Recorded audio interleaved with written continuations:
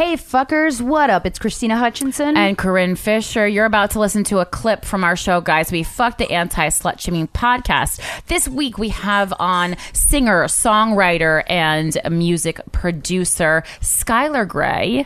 We hope you enjoy the clip, and if you're around February 13th, Corinne and I are doing a live Did That Help on the internet.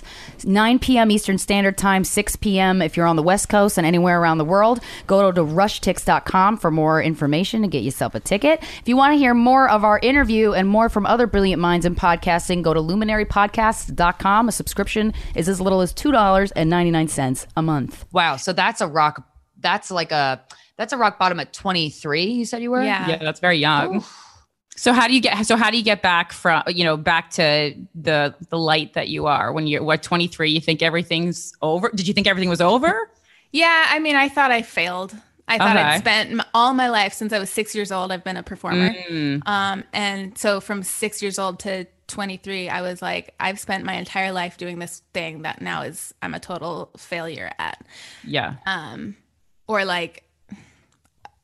Or maybe it's like I have to retire now. Like maybe it's over for me. Like I've already spent so much time. Sure. So How did you get out of that?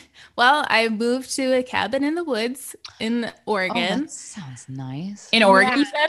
Yeah, I drove up the coast, and my mom's friend had this huge property with this little like one-room cabin on it.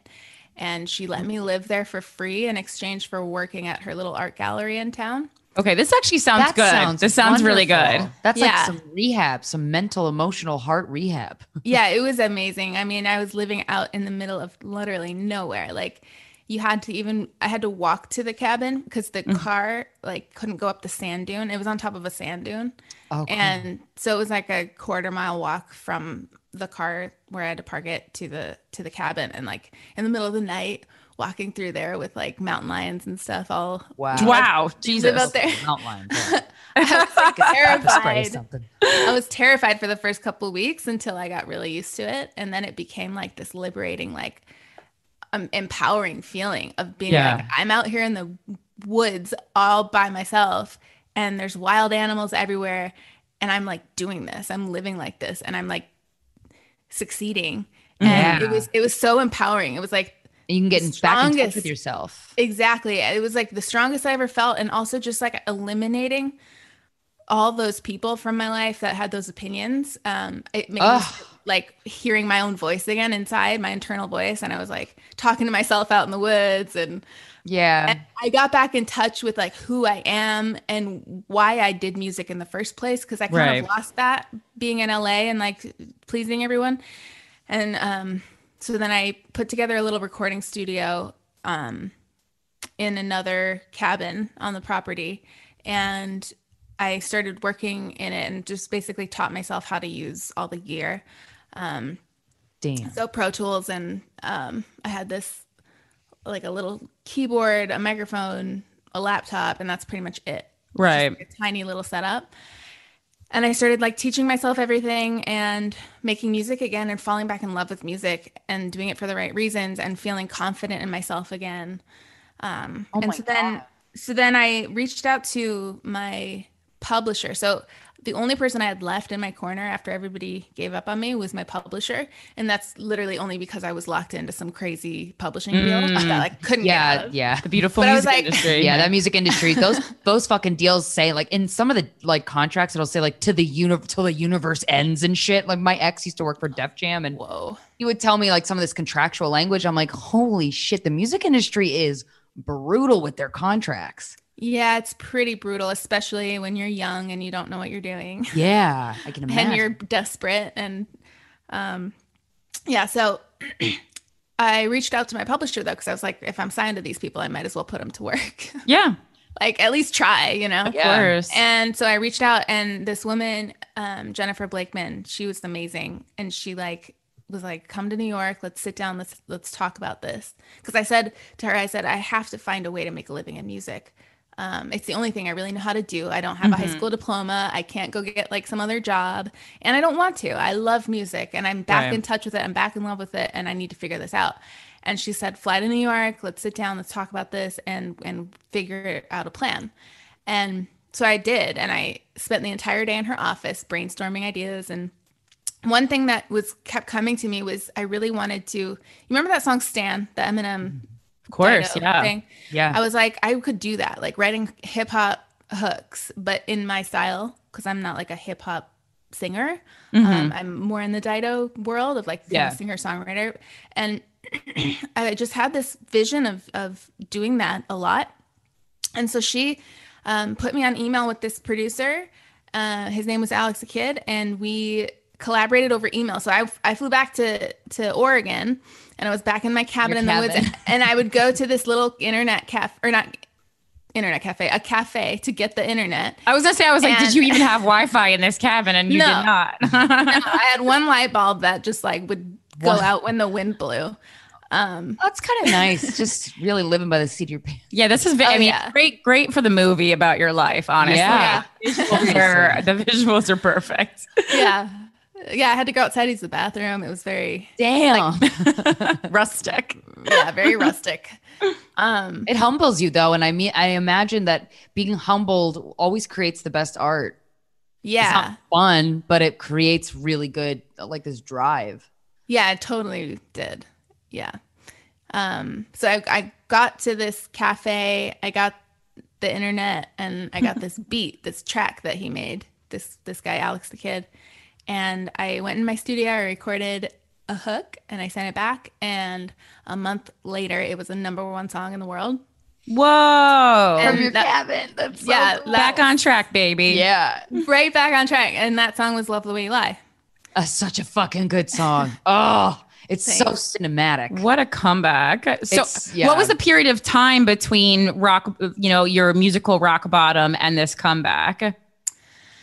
Let's see. So my rock bottom started, I think when I was like 21. Okay. That's a great age for a rock bottom to happen, because then it's like, man, when your rock bottom happens when you're like 39. Ugh, yeah. You know? No, it started then, and it like I said, I stayed in LA a little bit, tried to turn it around, and then it wasn't working, and then I got into a relationship, and that kept me there.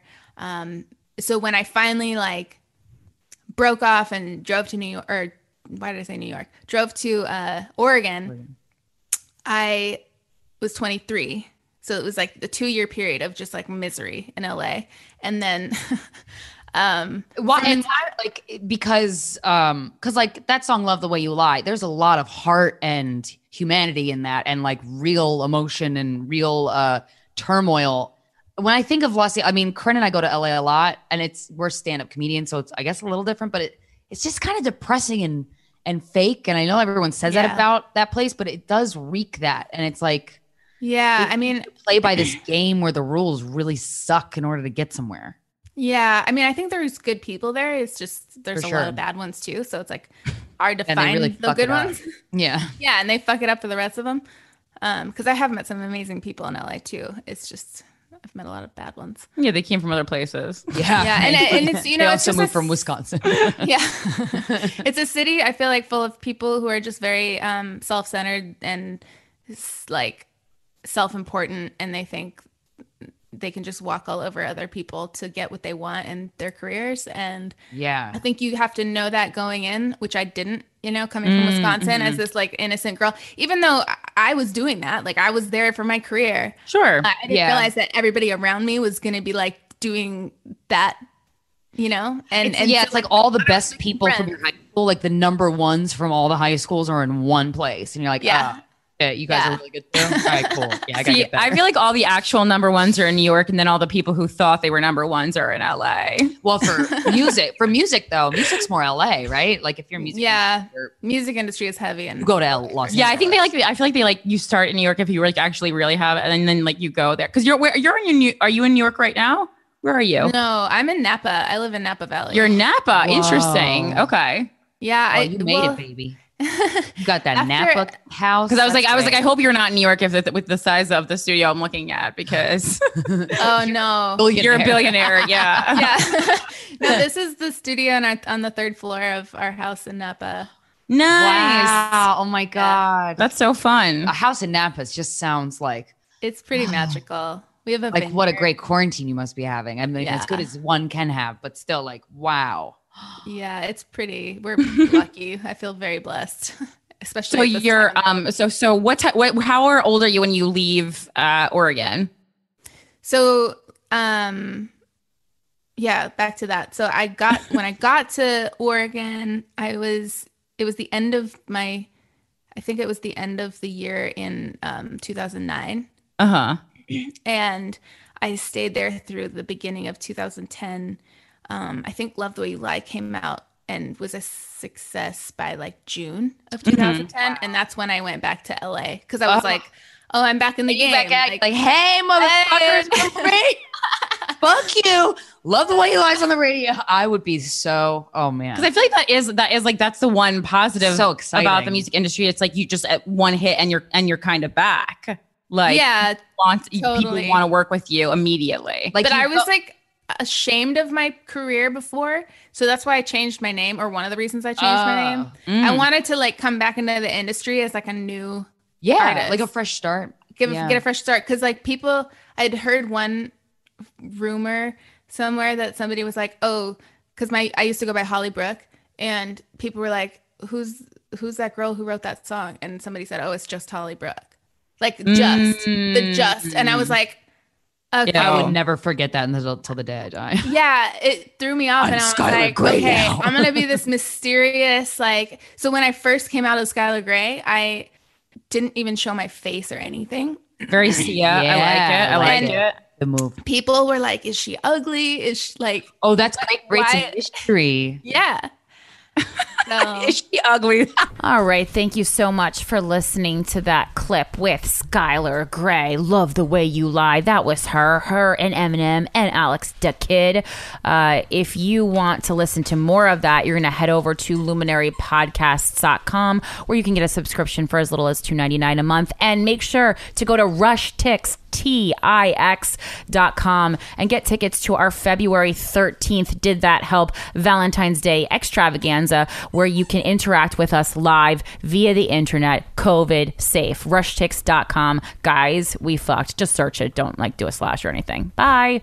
This episode is sponsored by BetterHelp. It's a simple truth. No matter who you are, mental health challenges can affect you, and how you manage them can make all the difference. That's why everyone should have access to mental health support that meets them where they are and helps them get through.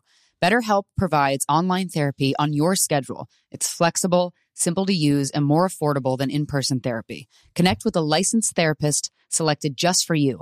Learn more at betterhelp.com. That's betterhelp.com.